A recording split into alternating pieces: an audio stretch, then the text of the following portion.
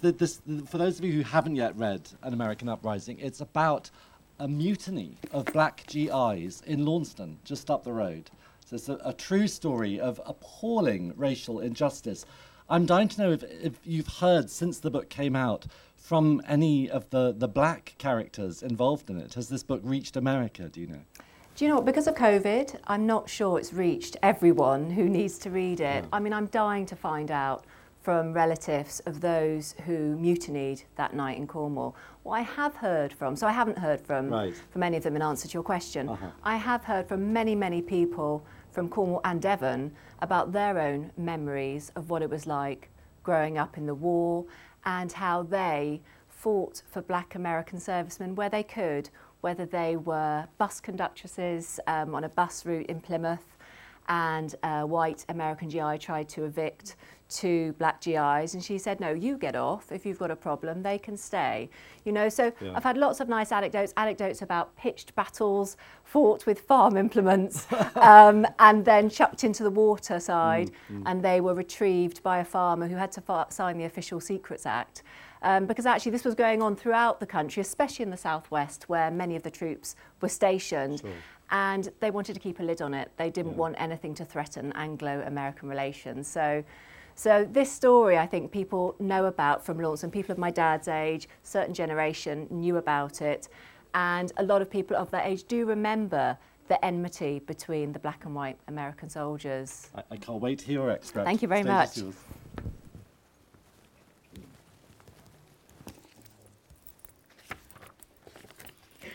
So I'm going to start by reading the prologue and then an extract from the first chapter to give you a sense of what the mutiny was about and the trial that followed. He could feel it turning.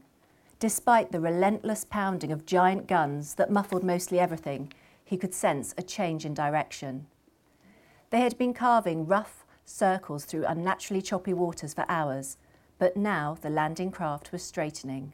Finally, it had been commanded to break its holding pattern and head for the beach. Dry-mouthed and pale-faced, First Lieutenant Robert Henney stood in the left-hand side, gripping for dear life the line with which he had been entrusted. Comrades were counting on his 6 feet 3-inch frame to conquer the waves so he could establish a safe line for them to cling to while landing. Their mission was to clear mines, allowing armoured vehicles to be grounded. Since before 6 a.m, heavy naval guns had pummeled the shoreline, creating a colossal screen of black smoke. Wave after wave of bombers swept overhead, but still, powerful enemy guns high in the French cliffs retaliated. As the lieutenant's craft now broke out of its arc, the stink of cordite mixed with wet woolen army-issue uniforms and vomit. I remember going past the US battleship Texas, and it fired a broadside at the French coast. You could feel that wave and that big black smoke filled with fire, he recalled more than 70 years later. I just wanted to get off the damn boat. When you're just a passenger, your destiny is in someone else's hands. He and fellow soldiers from the 115th Infantry Regiment's 2nd Battalion knew the magnitude of the task ahead. Already the sea was bestrewn with the floating dead from previous assaults. Their sister company, the 116th, had earlier suffered catastrophic casualties, almost 60% in the first 2 waves. Young people think they're bulletproof. I can remember being afraid of being maimed. I thought about that a considerable amount, and that worried me, but not getting killed. Beneath all the man-made smog and fumes, it was overcast. At around 10 a.m, First Lieutenant Henney was fast approaching one of the most treacherous landing beaches. Ships of varying sizes filled every inch of the ocean. It was June the 6th, 1944, and they were part of the later invasion tide, tasked with tackling Omaha Beach. At the last moment, the Beachmaster waved their 10 landing crafts eastwards, away from the unit's original target, the deadly Dog Red Stretch. One look at its watery scrapyard of burning vehicles, munitions and bodies explained why. Now drivers had to navigate ferocious and bloody waters with extreme care. Commanders feared the sight of propellers chopping fallen comrades could shatter the collective nerve to land. Shunted 2,000 yards down the coastline, they prepared to jump out at neighbouring Fox Green instead.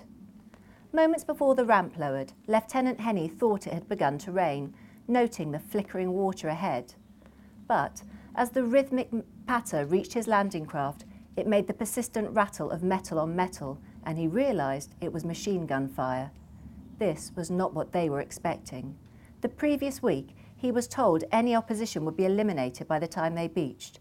Instead, at the last moment, they realised they would have to land fighting.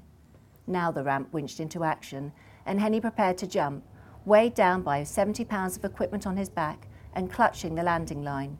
This was that generation's moment, and their brave, bold story has been told. Meanwhile, somewhere in the United States, another small band of soldiers, linked forever with this battalion of D-Day troops, was facing something entirely different. They had history with a handful of military policemen now battling their way onto Omaha Beach. The alternative for these stateside servicemen was equally life-changing. They too had been fighting for freedom. 2 pathways, 2 army companies, 3,000 miles apart. They were bound together by one terrible clash which lasted 5 minutes in a small Cornish town and became an obscure historical footnote. Their 2 roads diverged after a court-martial the authorities tried to hush up. The trial injected unprecedented Hollywood-style drama to a war-weary Britain, captured world attention briefly before it flickered, moved on, and was lost forever in an ever-escalating blitz of world conflict. This is the forgotten story of those forced down that less-travelled road. Their parallel journeys began in a pocket of Great Britain's southwest corner 9 months earlier. The 26th of September 1943 was a quietish autumn Sunday. By 10 p.m, dark curtains were pinned up across the country's windows. Small-town cinemas were closed. Even ubiquitous fish and chip stands were shutting. On this cool September evening, a whole company of American soldiers armed itself with rifles, Tommy guns and ammunition. Their marching footsteps could be heard stomping long before row upon row of them trooped into a quiet Cornish market square, 3 abreast. The nighttime air was cool. Pavements were wet from earlier rain, and it was the pitchy-ink dark of blackout wartime Europe. Suddenly they appeared in a body from out of the darkness, encircling a group of military policemen, fellow Americans, standing next to a jeep and chatting. A man seemed to be the spokesman for the group, and he said, very quietly, "Why don't you let us come into town?" Flashlights snapped on. The military police raised their arms and backed up. As they did, I heard bolts open on a rifle, said the jeep's driver. There was just time for the terrifying realisation that they were armed to sink in when I heard a crack and a shot landed at our feet. Someone hollered duck. Next, a volley of fire. A flashlight revealed a soldier firing a rifle from his hip, and he was really pumping them out. A pause, and then chaos, as British soldiers, Polish airmen, WAFs and Land Army girls, as well as the Americans under fire, scrambled for cover.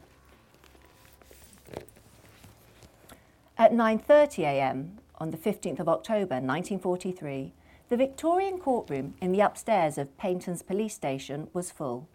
Usually it was a police court, but for the time being it had been commandeered by the Americans. Their purpose? Court-martial. American soldiers were to be tried by an American court, operating under American military law for crimes committed on Shakespeare's sceptred isle. It was an extraordinary situation. In case anyone needed reminding, Paignton's new temporary internal backdrop was an enormous Stars and Stripes flag. The furniture in the court was shifted until it resembled an American film court scene. There was no dock, no witness box, no press seats, reported Murray Edwards of the Daily Herald, precursor to the modern-day Sun. The final touch was that every single member of the court, bar the defendants, were carrying guns at all times. Despite the US Army's utmost efforts, however, they couldn't quite take the Devon seaside town out of the military court as witnesses sat on a deck chair with Paignton Urban District Council painted on the back. Newly rearranged rows at the back of the court were filled with the frames of several US servicemen. Behind them sat 2 more rows, bursting with newsmen representing an A to Z of British and American press. And right at the front, facing the accused, sat Lieutenant Colonel Raymond E. Zickel of the 307th Quartermaster Battalion, law member and president of this US Army court-martial. He presided over a 10-strong panel of US Army majors and captains, including the trial judge advocate and the defence counsel. Immediately in front and beneath the court president and panel sat a talented young English blonde. Miss Joyce Pack, a 21-year-old from Torquay, had, even by the war's standards, an unusual job. She was one of just 6 women in the entire British Isles, employed by the US Army as an official reporter for court-martials. Sporting the giveaway flash on her US Army uniform shoulder, as stenographer, Miss Pack was the only woman in court.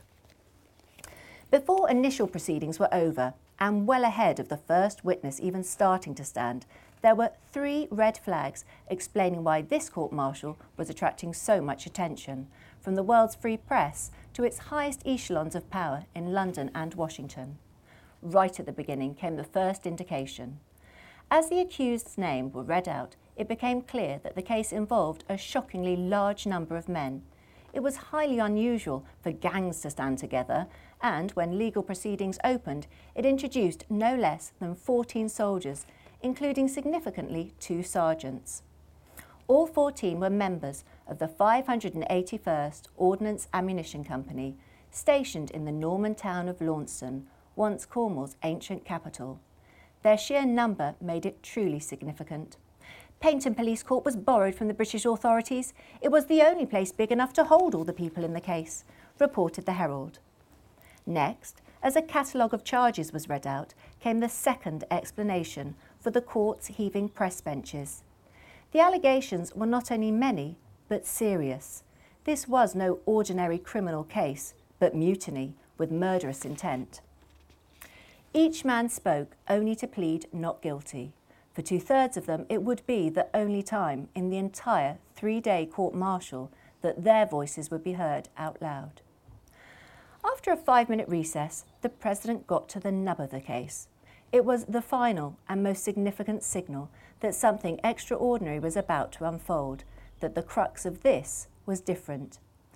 No report may disclose the location of any unit, and any publication must clear through the Board of Censors, he started. American military authorities were obviously trying to keep a tight lid on this. Quickly, President Zickel moved to the heart of the matter and to why this was a case with potential to cause controversy on a seismic scale. Turning to the court, President Zickel made an exceptional demand. No reference will be made to race or colour of the accused or any parties who are witnesses of the proceedings. The President, confident he had thus quickly nipped any trouble in the bud, looked around to the waiting press non-expectantly, asking, "Is there any questions?" But that cat was long out of the bag. Race was at the heart of this, and too many people knew about it. The President had asked the impossible, and the British press was not about to let him get away with it.